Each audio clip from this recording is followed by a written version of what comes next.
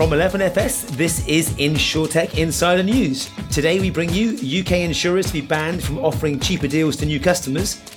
Mandatory insurance coverage for medical cannabis now expands to more than 50 million Colombians.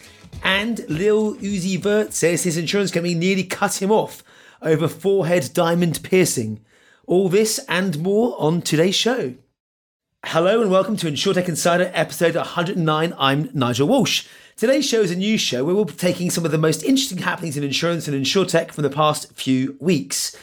Joining me today is John Bean, Client Director and Insurance Lead for 11FS. How are you doing today, John? Very well, thank you, Nigel. Happy New Year to everyone on the call and Happy New Year to those out there listening in. Doing very well. Excited for the new year. It's definitely the first one back, but it also feels like we've been back forever. I don't know if it's anyone else, but it's like the Happy New Year thing finished last week. We're now back into normal mode again. So yeah, Happy New Year, everyone. I should have said that as well. We're also accompanied by some amazing guests as always. First up, we welcome back Sophie Winwood, early stage investor at Anthemis. How are you doing today, Sophie? Yeah, very good, thank you. Feeling very privileged to be on the first step of 2022. 2022, new year, new start, no more talk about the dreaded C. It's onwards and upwards, and we're just going full steam ahead. So welcome back. Thank you for joining us. And finally, we're also joined by the most energetic man in insurance, period, Dr. Robin Chiara, CEO of Digital Scouting. How are you doing today, Robin? Thank you very much for having me. I'm super excited, fired up, and I cannot wait to see and hug you all this year. I am looking forward to a hug, I have to say, especially in that jumper. But let's leave that for everyone else to guess what jumper you're actually wearing. Thank you all for joining. Let's get on with the show. So first up, we have the long-awaited UK insurers to be banned from offering cheaper deals to new customers. This is from The Guardian and reported almost everywhere. It's the biggest shake-up in the insurance industry for decades, and it took place on the 1st of January with insurers banned from quoting policyholders a higher price to renew their home or motor insurance than they would offer a new customers. After years and years of complaints that customers who regularly switched insurers were paying significantly lower premiums than those who renewed, the FCA has said they must be offered the same price. The move is expected to be bad news for households that chase the lowest new customer premiums annually. However, the FCA expects it to result in lower renewals for loyal customers who renew automatically, typically saving around £120 each year. Now, this is huge. I don't even know where to start on this one. Price walking, or the loyalty penalty, has been talked about by the UK insurers for, I'm going to say, donkey's years. And I think things like the aggregators that are out there and the price comparison websites have forced those that are able and willing to get a better price always. I think we've almost been conditioned in the UK, and I'll come back, Robin, to other territories. But in the UK, it feels like we've been conditioned to say, here's my renewal quote. Let's go check it out in 60 seconds on an online comparison site and get 90 quotes back within, 60 seconds or so.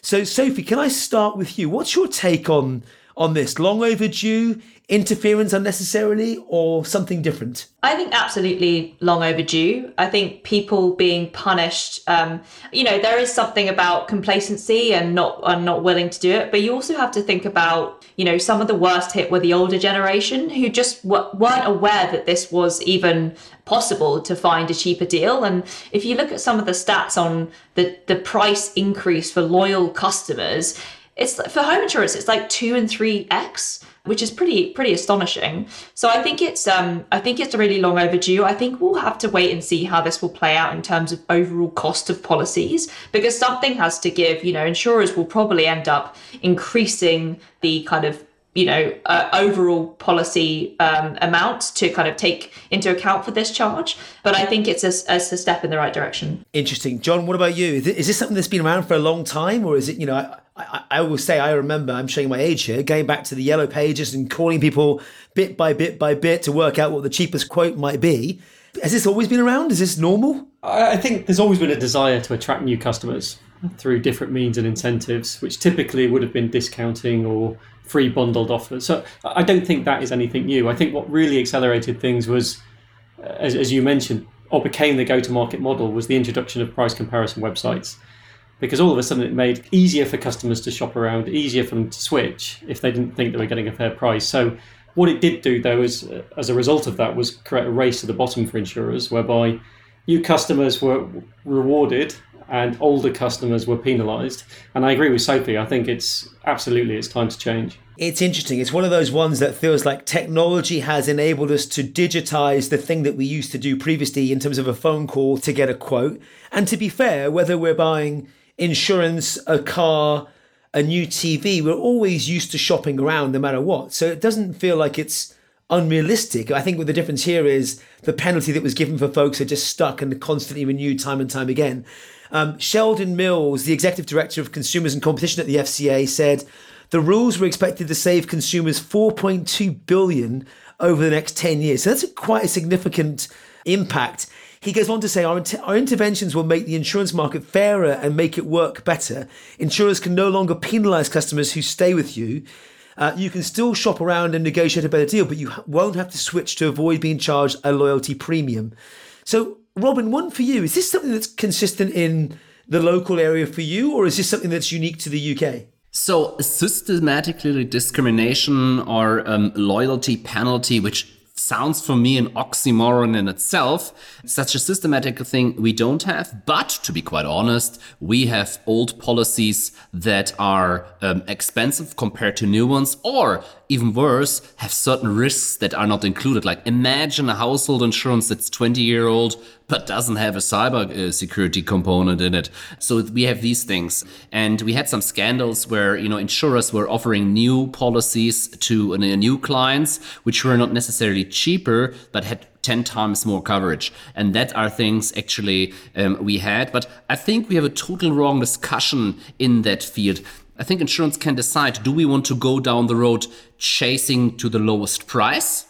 Then we need to discuss all these things, or shouldn't we actually talk about how can we increase our service, provide digital products and services to our clients that are really exciting, or also invest heavily in our brand so that they come and buy our policy, even though it's a little bit more expensive.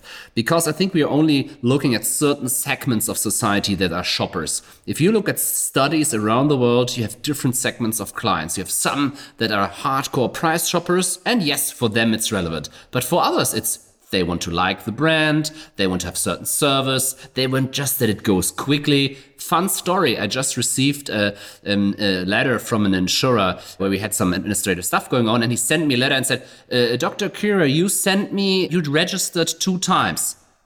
I'm like, yeah, and now? Don't give me the information, give me the service, how to change it. So I think we need to really focus not only on the clients and customers that look at price, but also those who look at service, at brand and value. And to be quite honest, to participate at the race to the bottom, I think is not very healthy for any business. You've got me thinking though, because the word itself, PCW or price comparison website, isn't necessarily the best proxy for getting the thing that you want. I don't see us going online looking for a price comparison website for a brain surgeon, because frankly, we'd want the person that's going to be able to help us get through the thing that we want, which goes back to education. In my mind, I'm always saying, well, are we clear about what we're picking up or not? The other thing that you mentioned, and maybe John, for you quickly, if I may, given some of your background, is the product itself. And often we saw products on PCWs or elsewhere different to those that were available directly. Do you think this will drive a change in the products people are offered? Or I guess, how do you ensure those benefits end up with the customers rather than being taken out of price? Yeah, I mean, I'm quite excited because I do think it will introduce a number of new products to the market. On what Robin was saying, I think, some people will always shop around for the best price. And actually, I do think we'll see new 3-star de facto products come into the market, offering slightly less at that lower price point to fill that space. I do think, though, equally, we'll also see new products coming whereby we'll try and entice you direct. So you don't have to go through the price comparison website. And this comes to, actually, can I offer a differentiated product based on an additional service or brand?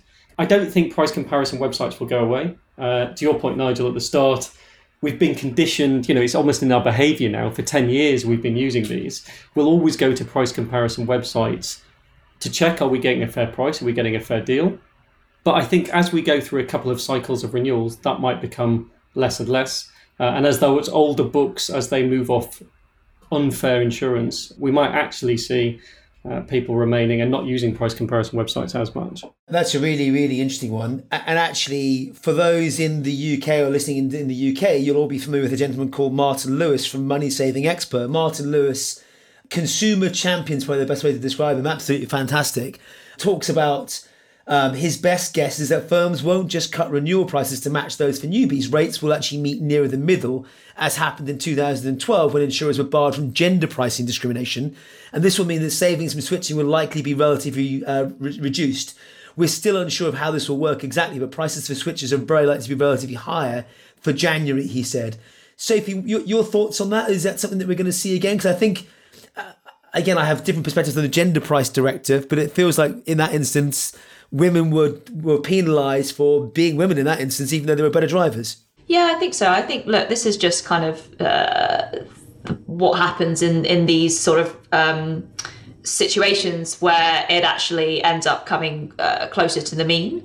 And I don't necessarily think that is a bad thing. But I think it does. It's an interesting point, because when you don't have necessarily a price differentiation, then, coming back to some of the things that John said, where are you winning these customers and how are you winning? Is it brand? Is it offering? Is it, especially with home insurance, some sort of package or bundling deal? So I think that statement, I imagine, will be correct. And then we'll start to see how kind of other people differentiate themselves. It's a really interesting one. I'll finish with this before we move on to the next story. And that was that all good news comes with some bad news. And almost to your point, Ursula Gibbs, director of Compare the Market, said it looked as though insurers have been playing a clever pricing game. Well, I think that's just called insurance, isn't it? And keeps premiums lower in recent months to try and lock in as many customers as possible. So car insurance premiums for the last year, or last 12 months, had fallen by £80. So you could argue part of that might be pandemic and less driving, but part of it might be a way to lock customers in now so that when they do go to renew, there's not much of an uplift elsewhere. So clever pricing game, or just being smart because of a whole host of other factors? I'd probably argue a little bit of both, but really interesting to see. Long overdue, it feels like, consensus wise. And like Robin said, how do we get away from price comparison to value and education? I think is critical. So let's see. That might all be taken away by things like embedded insurance, but that's not for this show. Next up, and actually related to our first story, is Market Study snaps up Compare the Market's owner's insurance arm in a £400 million deal. This from Sky News. One of Britain's most acquisitive insurance companies has struck a £400 million deal to snap up the group, which distributes policies for the likes of Marks & Spencer's Retail and the RAC. It will represent another major milestone for Market Study, which 2 years ago became the UK's sixth largest motor insurer with the acquisition of Co-op's Insurance's underwriting business. The company serves more than 3 million policyholders across a range of insurance products. This is huge, I think. And actually, going back to our previous comments around the role of aggregators, Sophie, given it's in the world of M&A, I'm going to start with you, if you don't mind. What's your take here? I mean, this is going to double the customer base for Market. That's a big move. It's huge, right? Like, to double your business in one acquisition is like, I feel like it happens, but it seems to be quite in the insurance industry, being very acquisitive. You seem to see these quite big mega deals happen a lot. So it's a super exciting kind of place to look at. I think, look, it seems like a very sensible acquisition. There's a lot of sort of cross-sell and upsell opportunities between the two, and that they're kind of do seem to be mutually beneficial. They've obviously had a previous relationships before, so let's hope that the kind of integration is not as painful as usually these deals are. And I think it's a great start to the year in terms of general M&A activity within the insurance industry. 2020, we actually saw quite a big uplift, and then 2021 was a little bit down on 2020. And so I think, given where we are with the economy and the macroeconomics, I think this year is going to be another bumper year for M&A. And I think it's a great deal to sort of kick off the season. While I've got you very quickly then, so a great year for M&A. Do you see more comparison sites or more organizations like this being acquired? So I think, given what we just talked about in the first story, there's going to have to be some consolidation in the market around this distribution strategies, people trying to find an edge people trying to find synergies to cut out costs in their distribution or find other additional distribution strategies because they can't go through their kind of, safe price comparison websites. So I think there will be some interesting deals being done to kind of tap these other avenues. Really interesting. Robin, is this something that you see as well in region for acquisitions locally? Are we seeing the consolidation of providers to get more customers and scale, or is this something that's unique to the UK motor market? No, we see that here too. We see two types of consolidation acquisitions. One type is the acquisition out of strength. So you see a strong partner inside the country or outside the country wanting to come in, who are looking for healthy targets to take over. That's like the acquisition strategy or movement we see right now, number one. And the second one we see is actually weaker players being bought up. So those with a horrible combined ratio, those with horrible internal cost, those who are struggling. Let's talk about life insurers, low interest rates. So that's what we see too. But we have not seen the big, surprising, the gigantic acquisition. A lot of things are happening in mute mode, in stealth mode. A lot of insurers are getting rid of their life insurance portfolios or are looking to transfer their closed books to tech providers who very efficiently manage it in order to avoid a runoff, which is, sometimes a little bit disastrous for the client relationship.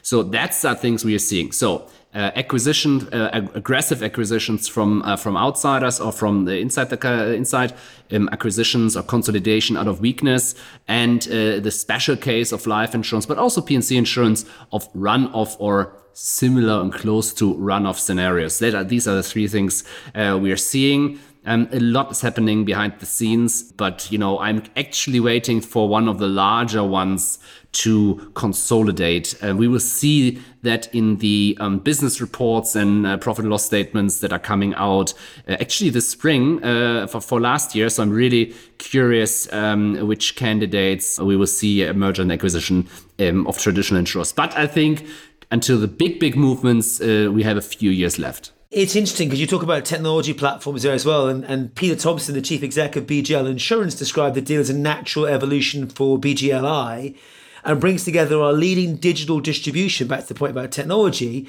with the innovative underwriting capabilities of market studies. So those two, it's almost, it's a 1 + 1 = 3 there, which I like quite a lot. But Nigel, we have seen mergers and acquisitions that look like 1 + 1 was 2, but it's just 1 + 1 was -2 billion.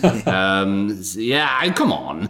Because, everybody of us has worked inside the insurance industry, and merger and acquisition is great. And I think it's also difficult enough to pull the deal through, but to really unify companies, not only in a financial measure, but actually in a, technical, organizational, somebody who says he's going to unify, distribution and underwriting of two different companies. Well, if you can pull this off, that would be great. But it's very, very difficult. Yeah, I hear you. John, one for you. What does this do to the other players in the market, the big motor players, the Admirals, the Direct Lines, the eShores of the world? What do you think it does to the market when you see the scale and capability of this coming at you? I think it certainly makes them concerned. We've just discussed it could be harder to win new customers. If you can't heavily discount for that first year to win new customers and you're trying to protect your back book, one easy way to get customers is obviously to buy them, which is exactly what they've gone and done.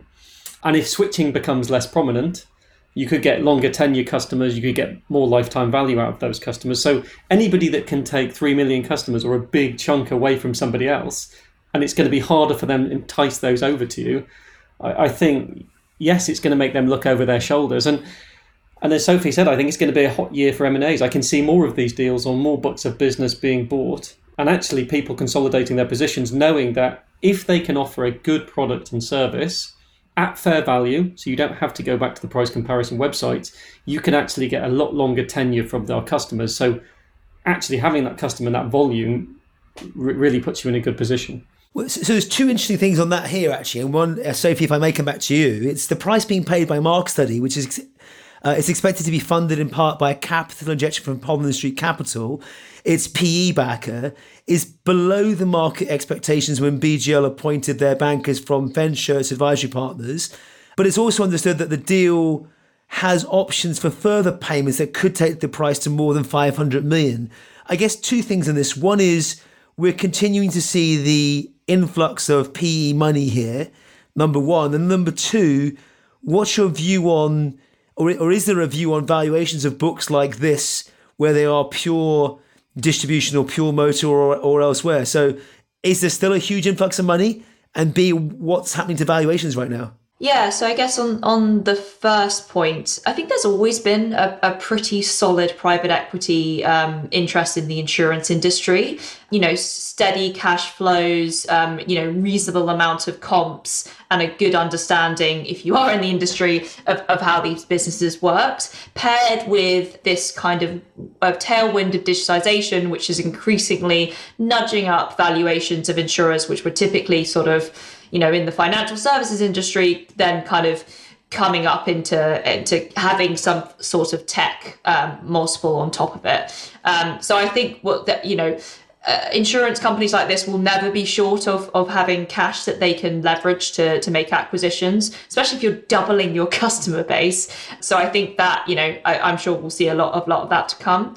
In terms of valuations, I think it's interesting that it was undervalued. It implies it wasn't a massively competitive process, and it also implies that potentially because of the relationship that they had in between, they were able to negotiate a better deal. And up to 500, probably some sort of earn out there or additional cash to be invested.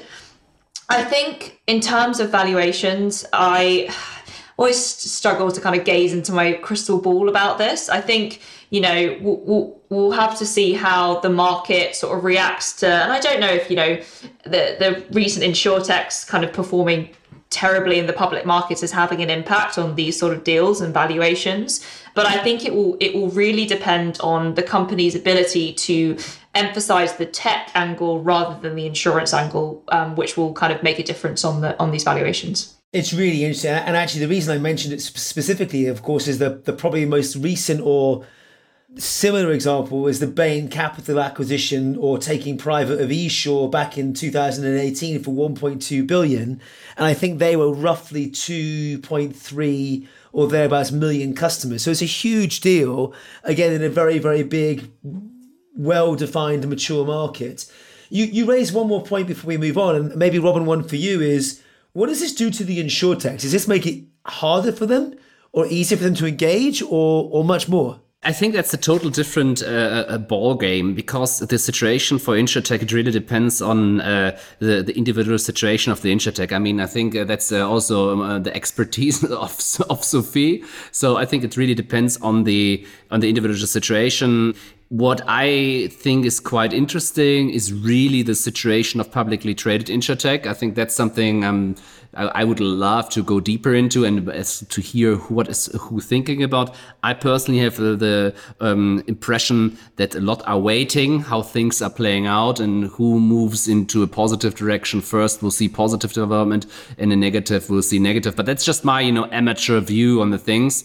But I'm not ready to have an overall judgment on this overall topic. Yeah, fair. Well, with that, let's take a quick break and we will be back very soon. What do the best user journeys and customer experiences in financial services look like? The first annual 11FS Pulse report looks back at some of the best customer experiences of 2021 and is filled with insight from leading fintechs such as Plaid, Starling and Crowdcube. We also look at predictions from the industry experts on trends that will affect product design in 2022. Head to 11fs.com/Pulse report to download the report and see what's hot in fintech UX today. Welcome back. Let's get on with the show. And this one is just for Sarah and I. Sarah, I do hope you're listening. And we have words to say on this. Insurers seek to block injury claims from illegal e-scooter riders. Someone might need to keep me in my seat for this one. So this is from the Times, a man on an e-scooter who had been put into an induced coma after being clipped by the wing mirror of an overtaking London bus will be a test case for the estimated, wait for it, 750,000 two-wheelers used illegally on public roads. A private e-scooter is only legally allowed to be driven on a private land. As a result, anyone using one on a public road who sustains an injury might not be able to be successfully sue a motorist, even if it was 100% the fault of the bus or car driver. Only rental scooters involved in official schemes are currently permitted on public roads. I have so much on this one. They are the curse of my life still, and having been out to the US, they are absolutely everywhere. I also believe they are absolutely inevitable, but for now, I'm amazed. It feels like we've left the toothpaste out of the tube. There's almost 1 million on the roads that are illegal, which is crazy. Where do we even start with this? You know, the man sustained multiple fractured ribs, a dislocated right shoulder, a collapsed lung, followed by pneumonia. It's terrible. He was wearing a high-vis jacket, a helmet when the bus driver overtook him on the summer's morning last year.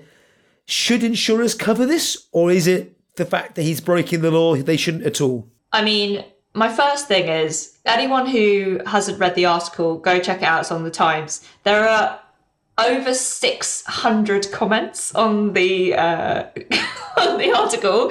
It's obviously not just you, Nigel, that gets riled up about this. I mean, it's an illegal activity. If you start sort of paying out for this, where do you stop? Is the problem? It's a really difficult one, because I can totally feel for it. Having been in a bike accident myself, it's traumatizing. It can really impact quite a lot of your life, but it's an illegal activity. I don't think there's really much more to say than that. You know, I'm not against e-scooters. I think anything that can get people out of their cars or part of their commute, I am all for. But there needs to be some clarification and rules in place. I mean, cyclists have rules. They don't always obey them, but they are there. I think, you know, at the moment we've got thousands. I think somewhere in here, potentially up to 1 million will be sold before anybody makes a decision on this. It's too confusing. And I don't know why they're delaying with this. You know, we've got the trial's up and running. I don't know if it's successful or not successful. I just think the whole thing is too confusing. And the problem is, you know, businesses are suffering, insurers are suffering, because nobody knows which way it's going to turn. So I think the government needs to pretty quickly make a decision. Robin, how are we doing in other countries? Are we making a better or less of a mess of it in other countries, or is it just the UK being a bit slow here? No, but I think the big discussion, I think it's a typical example on how insurers deal with reality. I mean, how many times I was an insurance agent myself, and I had to deliver the bad message several times where I need to say, you have an insurance policy with my company, but it's not covered because you see on page 27, there was a line that said when on a Thursday you had oatmeal for breakfast in February, then it's not covered when it rains. People don't understand that. And to be quite honest, it's also a trick to say, okay, these scooters are allowed, but not on a public road. I mean, come on, guys, where is this stuff used? And then we as insurers say, oh, we're insured. We even produce policies for that and include it and make advertisement. But only if it's not used against the law. Come on, guys. I think we need to be a little bit more honest here. And we need to have policies and products people really understand. And we cannot say, we insure, and then have 27,000 exceptions. I'm with you here. I'm still in awe of some of the comments and everything else here. So an example is, his legal team at Bolt, Bird and Kemp BBK are seeking tens of thousands of pounds in compensation from the bus company's insurers. Ben Pepper, an associate solicitor at BBK, said, my client took sensible precautions and was riding his e-scooter safely when a bus driver knocked him down, causing very serious injury. If he'd been riding a bicycle instead, it is likely that he would have suffered similar injuries. Now, whilst that might be true, Ben, riding a bicycle is not illegal and riding an e-scooter is. It's almost like saying, I didn't mean to shoot the man with my live, fully loaded weapon. That's illegal. But the blanks I was carrying that were illegal didn't kill him. I mean, lawyers of all people should be able to see the black and white nature of the rules for this thing. It would have been a different conversation, I'm sure, if he was driving one of the legally trial schemes that have insurance embedded into them by default. So I guess, does this claim crystallise a growing problem, i.e. e-scooters out in public with a lack of adequate laws to keep people safe. Do you think people actually care? John, maybe one for you. You said you were for e-scooters. We can have a chat about that later. But do you think people actually care before they buy them? Is the onus on the individual, or should the shops stop selling them? I think half the people that buy e-scooters don't even know they're illegal. I think if you were actually to do a poll and ask everybody who'd bought an e-scooter, whether it was themselves or their parents, I think the vast majority would not know they're illegal. And from the simple fact that they're buying them from sort of high street, well-known branded shops, and they're selling them over the counter, I think we have to clear that up first. If they are illegal, or if there is a trial scheme, there needs to be more done at the point of sale to advise that these are illegal, or we need to have more rules in place. Because at the moment, it's just far too confusing for the consumer. It's far too confusing for the retailers selling it. So God only knows what that means for the insurers. And normally, I agree with you, Robin, clauses, exemptions, I'm not for that. Let's get rid of all of that. But this is just too confusing by the time you even get to the insurer. It's a really interesting one. I'll give you one more example, if I may. And that is a girl in the Midlands suffered mild traumatic brain injury when her electric scooter collided with a car on the pavement last summer. It's a whole different conversation about being on the pavement. On December 14th, the driver's insurers dismissed her claim, stating liability is denied in full. In our opinion, she should not have been riding on the pavement on an illegal e-scooter. And as a result, she drove into our insured's vehicle. I mean, there's a double whammy here. The consistent piece, of course, is that BBK is back, and Cheryl Abrams, a partner at BBK, said they're not even entering into a discussion about whether the driver was negligent. It appears that they're saying to the fact that she was on an e-scooter is enough to deny liability. I think that's exactly what they are saying, Cheryl. It's an illegal device. As a net result, she shouldn't be on it. The girl's mother said she'd bought the vehicle at Halfords, the high street chain, as a Christmas present, costing nearly £400, and had no idea it was illegal. It was just a toy. Now, I've actually tweeted this before because I've been into Halfords. I'm a big fan of the store, and it says firmly in the store that these are illegal. And on the first page of Halfords' website, it's got a legal warning: e-scooter law, not to be used on public roads, cycle paths or pavements, only private land with the landowner's consent. So I don't think it can be much clearer, to be fair. I mean, they're doing something to stop people just buying them. Sophie, do we need to go further? Should they be treated like a gun? If you haven't got a permit, just don't buy them. I think the problem is that it is really not being policed. And I think a lot of that is just capacity on we've got bigger wood to chop in terms of everyone looking after stuff. And so there's obviously a lot of kind of warnings when you buy it, but then when you're out and about, I have friends that have them. No one's really talking about this illegal thing. They're just kind of like, oh yeah, we go, we think we know it's illegal, but no one's pulling up on it, and we see loads of people scooting around anyway. And so people are looking at people being like, oh, I guess it says it's illegal, but then I've seen 10 people today scooting around and they've been fine, so why wouldn't I? And then obviously the fact that in Europe it is legal and it's actually receiving quite a lot of success. So I think we just need to do... I don't know what the answer is, actually. I feel like I've just got to the end and got nowhere. But yes, we definitely need to do more. And I think then, there needs to just be more about, and there needs to be more penalties. I'm with you. And it feels like you can almost argue knife crime and selling machetes to teenagers is probably a bad idea. So let's not do that because people are dying on our streets. I mean, is this really much different? I am with John on this, and I do believe they are inevitable. But I do think we need the controls and mechanisms in place to make this safe for everyone that participates. Otherwise, you're just going to end up with more and more of these. And we've covered over the last couple of years, driving whilst drunk on these things.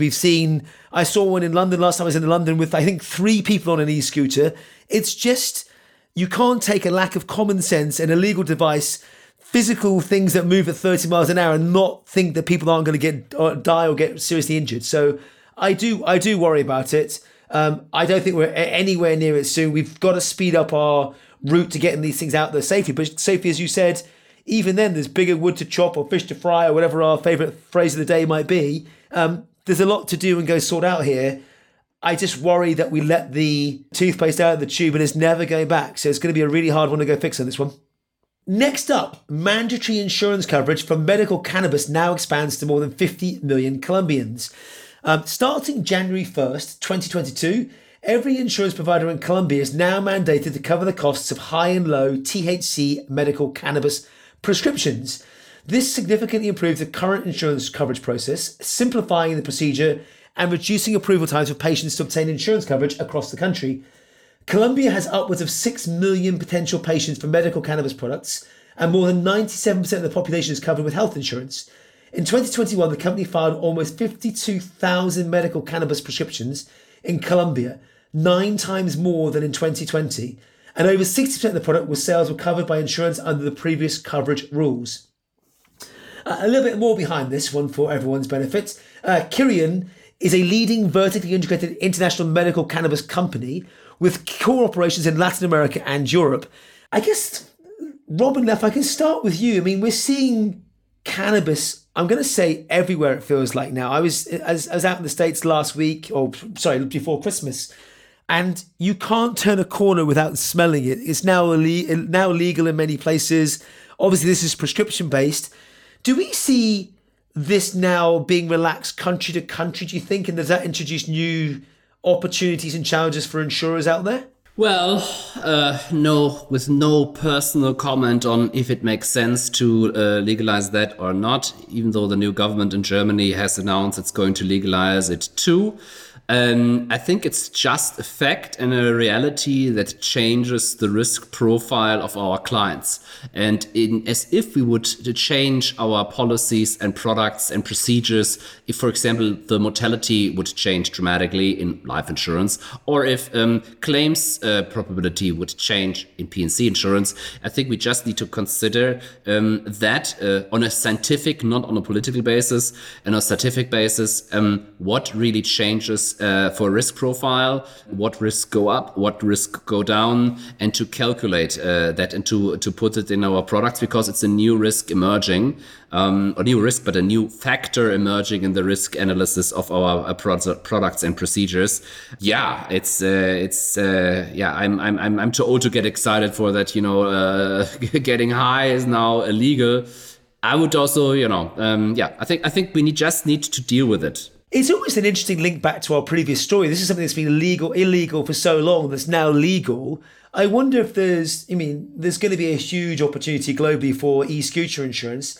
Is the same true, I guess, Sophie, from an investor perspective around cannabis and that sort of good stuff going forward? Oh, huge. The amount of investment that's pouring into this at the moment is absolutely massive, from sort of farms that produce it to procurement to supply chain to products. I think it's really interesting. We're definitely seeing this shift from war against drugs to a more kind of holistic understanding of where the benefits lie. I was listening to something on the news the other day that was saying that I think it was Canada starting to implement safe houses where you can go and take drugs in a safe place and have medical professionals look over you and make sure you don't overdose. And so I think, with this evolving landscape, insurers do need to kind of catch up. But I agree with Robin that we're still quite early on in the scientific studies behind and actually scientific evidence behind this stuff working specifically within health settings. It started and there are some interesting positive first results. But for example, the NHS in the UK don't prescribe cannabis because they think that there isn't enough medical and scientific backing yet to start prescribing it as a drug. So I think we're in the early days, but I think if insurers, it's a good to kind of get ahead of this because it's a wave that's coming. Yeah, it's interesting. I mean, I was just about to ask, John, maybe one for you. Do you think this is something that Europe and the UK will follow in as a net result? Back to Sophie's comment about the NHS. Potentially. I think that there's almost a political argument before you get to the medical argument first. I think it's almost government by government. You'd first of all have to relax some of the legalization and some of the laws, and then it might follow suit, and that will almost depend on what government comes in and the voters. So I do think there's a political angle before you get to the medical angle with this, before it expands into Europe. But you could see, I guess, if some liberal governments coming in, it starts to get on the agenda for conversation.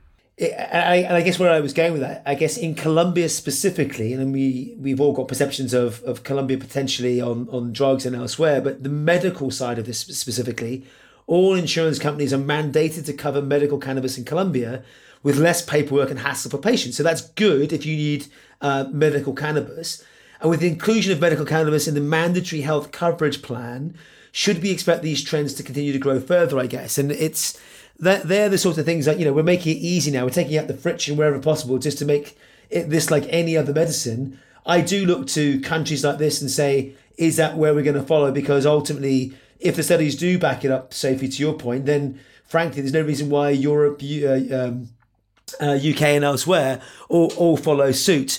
I guess the other thing for me, though, here is, I don't want to say experimental drugs. I don't actually know what the word is, but do you believe there's hesitance with insurance companies covering either medical cannabis or other things that haven't got this proof? Rob, I don't know if you've seen anything, again, in region to say, trial drugs are always in the news for not being covered by either the NHS here in the UK or by big insurance companies.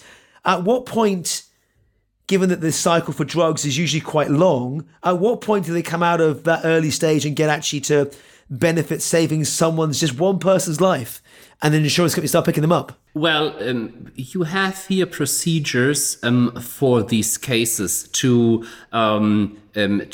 pay or to at least get experimental drugs, but those are provided by professional pharmaceutical companies. There are fast track things. There are certain requirements that don't need to be met when it's a super small target group that would be underserved. But we have the problem of drugs or of sicknesses and that are not being treated, or where there are not so much development is taking place because it's not feasible economically. But what I want to say to go to the cannabis discussion, I think it's a big difference if it's really a prescription drug for very severe sicknesses. Think about cancer patients that cannot take traditional painkillers anymore and who go down that route, which is in this pharmaceutical cannabis is highly regulated, and there are high barriers to get those. Then there's a whole different discussion for the insurance industry. As if, you just go to your friend doctor who gives you a little bit of thing, and then you go to the shop and you get high all day. Total different ballpark. If it's scenario number one, I think cannabis could have a role of any new pharmaceutical drug, which I think almost close to no consequences for, calculating risk. If it's becoming a lifestyle drug publicly available, like cigarettes or alcohol, then we should, I think, recalculate that. But probably we should write an underwriter or insurance mathematician. Yeah, I'm with you. And the reason I brought it up, I guess, was I look at what's going on the opioid crisis in North America right now and what's happened there and what the impact from the insurance perspective is as well. It's an interesting one to watch. As you say, the key thing here is these are prescription rather than anything else. But back to Sophie's point, I still, maybe I'm just being old fashioned, but I look at it and go, well, do we know what the downstream effects of this might be, and then what things it will pick up going forward? But if it's medical and for medical reasons, it's a whole different conversation. As they said themselves, this unprecedented regulatory framework update will create one of the largest insured markets for medical cannabis in the world to help position Khiron as a leading company in the industry worldwide. So it's a huge opportunity. I think one of the things I continue to learn is that wherever there's a change in framework, whether it be price comparison websites, e-scooters, or in this case, medical cannabis, there's an insurance opportunity. So it's a really interesting thing that keeps reminding me of why our industry is so great. With that, we're going to move on. And as we get into the end of the show, let's round up some of the other stories this week that we don't have time to cover in full, but still deserve a quick shout out. John, do you want to start? Yeah, I'll give a quick overview on this one. So over 10,000 taxis could see insurance policies terminated in Hong Kong. So it's been reported that Hong Kong's taxi service is at stake, with 10,000 are going to be terminated. Target Insurance, an insurance holding with 60% of the taxi insurance segment, has said it could terminate the policies due to commercial reasons. The insurer has said that it's going to have to stop renewals of existing taxi insurance to protect its profitability after an involuntary suspension of its foreign currency investments.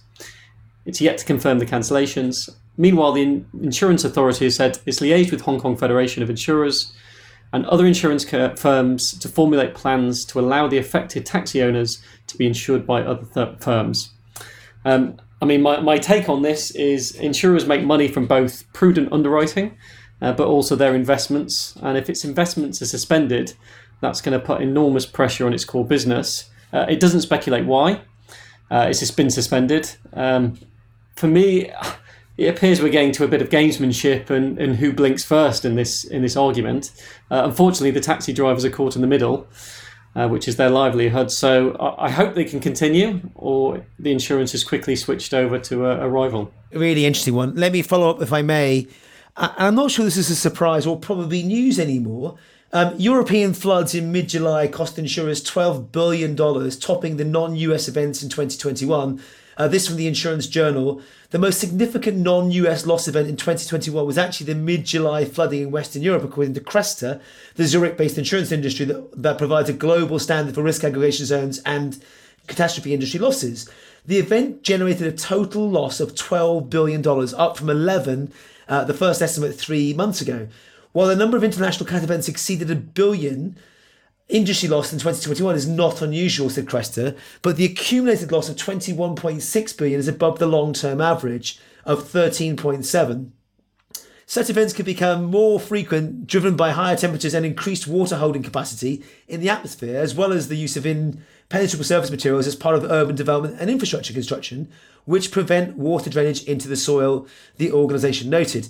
I think this just screams of climate change, global warming, and so much more. And I can't for a minute believe this is going to slow down anytime soon. Unfortunately, we all watched with, I don't want to say horror, but we all watched with disbelief in some instances of things like COP26 that went on recently or the back end of last year.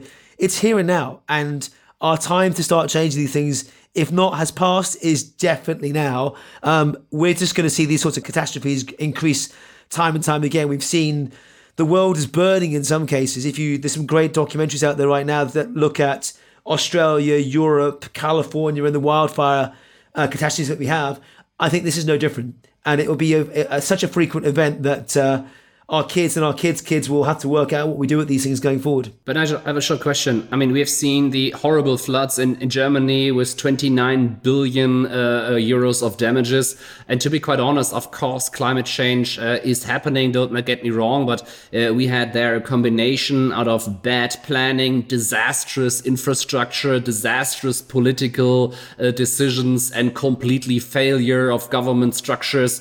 It's always easy in certain damages to, and 180 people lost their lives, you know? And I think it's sometimes easy to just say, oh, it's climate change. Let's have a long-term plan to cover up your political, or in this case, the German political complete failure of, so many things. I think we, as insurance industry, we should be very cool and calm and look at these things. Don't get me wrong, I totally see climate change, but sometimes it's just as the human F you. But your point's really interesting. And I remember Oliver Ralph from the FT being on the show a while back, and we were talking about floodplains in the UK and houses flooding. And the answer is, don't approve houses to be built on floodplains. It's quite simple.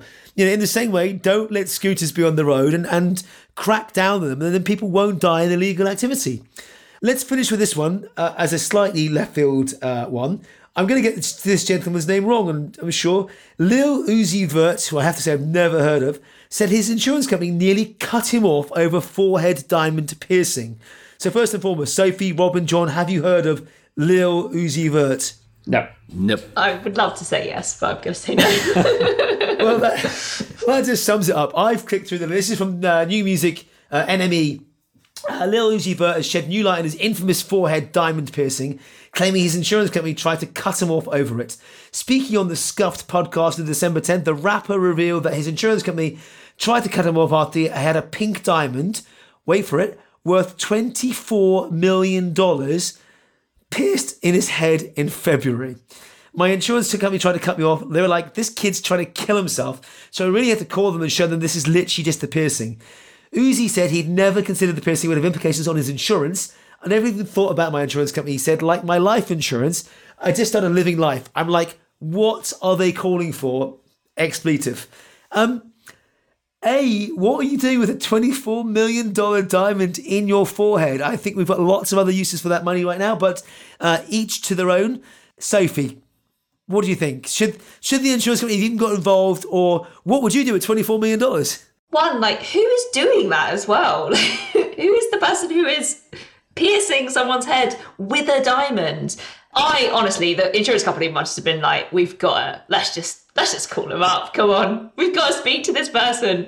Yeah, utterly nuts. But I imagine as an insurance company, one of the more interesting things that you deal with maybe on a day-to-day. I think there's a very valid point. We've always had lots of interesting things in insurance, and like Lloyd's of London, this is no different. Robin, what say you? Well, I think it's a very sad symbol of financial literacy, to be quite honest. I mean, we have people, and why are people poor all around the world? But, we are also dealing in our B2C arm with financial literacy, financial freedom, and we see it over and over again. Why are lottery winners getting broke? Why are rappers getting broke? Why are soccer players getting broke? Because they suddenly get rich, but they cannot deal and handle money. And this is another example. If you have $24 million in an asset that doesn't produce cash flow in these times, and you don't have people around you who help you to invest this money, I'm making a bet. In 10 years, Lil Uzi Vert will be broke because of things like that. And it's not his insurance who's broke. And I think this is a very sad example that we need to educate our people more about how to make money, how to do it. And what would I do with $24 million? I would do something very boring. Buy me $70 million dollars of real estate. I love it. John, come on, bring us home on this one. What would you have done in this situation? What would you do with $24 million? I certainly wouldn't put a diamond in my forehead. I mean, going back to the insurance angle, I'd love to see if he actually declared that, or he just called them up and said, I've had my $24 million diamond taken out of my head. So it'd be interesting to know if he declared it up front. I mean, what he does with his money is entirely up to him. And, it is a physical asset. He could always sell it in the future. So fantastic. What would I do with 24 million? Yeah, probably buy a house. I'd be very boring. But I currently rent, so for me, that would be the first thing, top of the cards. I think that sums up us lovely insurance people quite happily, and I'm very proud of it. He did go on and say, if I put it into a ring and lost it, you'd just laugh at me. And then they did say, if he doesn't reject it, or if it doesn't reject it, back to his skin and his forehead, it'll be the best you only live once piercing success in the history of piercing, said Matt Mayfield, a piercer at Love Adorned in New York. But the size and weight and shape of the stone alone isn't going to lend a hand, no pun intended, in the healing process. However, if cared for properly and it heals, Uzi and his otherworldly accessories will be good to go. He can move his forehead freely to do some headbanging, whatever.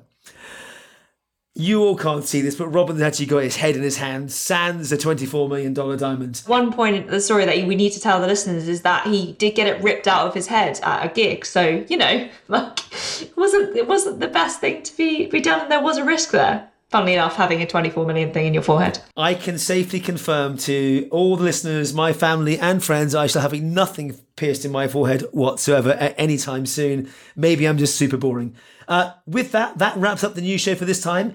Where can our listeners find out more about you? Sophie? So you can find me on Twitter at Sophie Winwood, or if you want to find out more about Anthemis, or if you're an interesting startup and you're seeking funding, head to anthemis.com, or you can email me at sophie@anthemis. Fantastic. Robin? If you're an insurer, a bank that wants to revive its marketing or sales, then contact me at digitalscouting.de. We help insurers around the world. And if you want to be entertained, go to our newest TikTok channel and join 314,000 people. I still can't believe you're on TikTok. And whenever I go on, you or Bobby at Benny Kiva are the first people I see. And I absolutely love it. But no, you won't find me on there anytime soon. Maybe. And John, where will we find you? Please say TikTok. I'm not on TikTok, but Robin, I'm definitely going to be signing up to your TikTok. You can find me at John Bean at LinkedIn or through the 11FS website. Fantastic. I look forward to subscribing to your TikTok channel any day soon, John. And you can find me on Twitter at Nigel Walsh, probably giving out about diamonds or scooters. Thank you to all my guests, and thank you for listening. If you like what you've heard, subscribe to our podcast, and don't forget to leave us a review. It helps to make the show better and helps others find it too. As always, if you want to join the conversation, find us on social media. Just search for 11:FS or InsurTech Insider. Find us on Twitter at Instech Insiders or email podcast@11fs.com. Until next time, thanks very much and goodbye.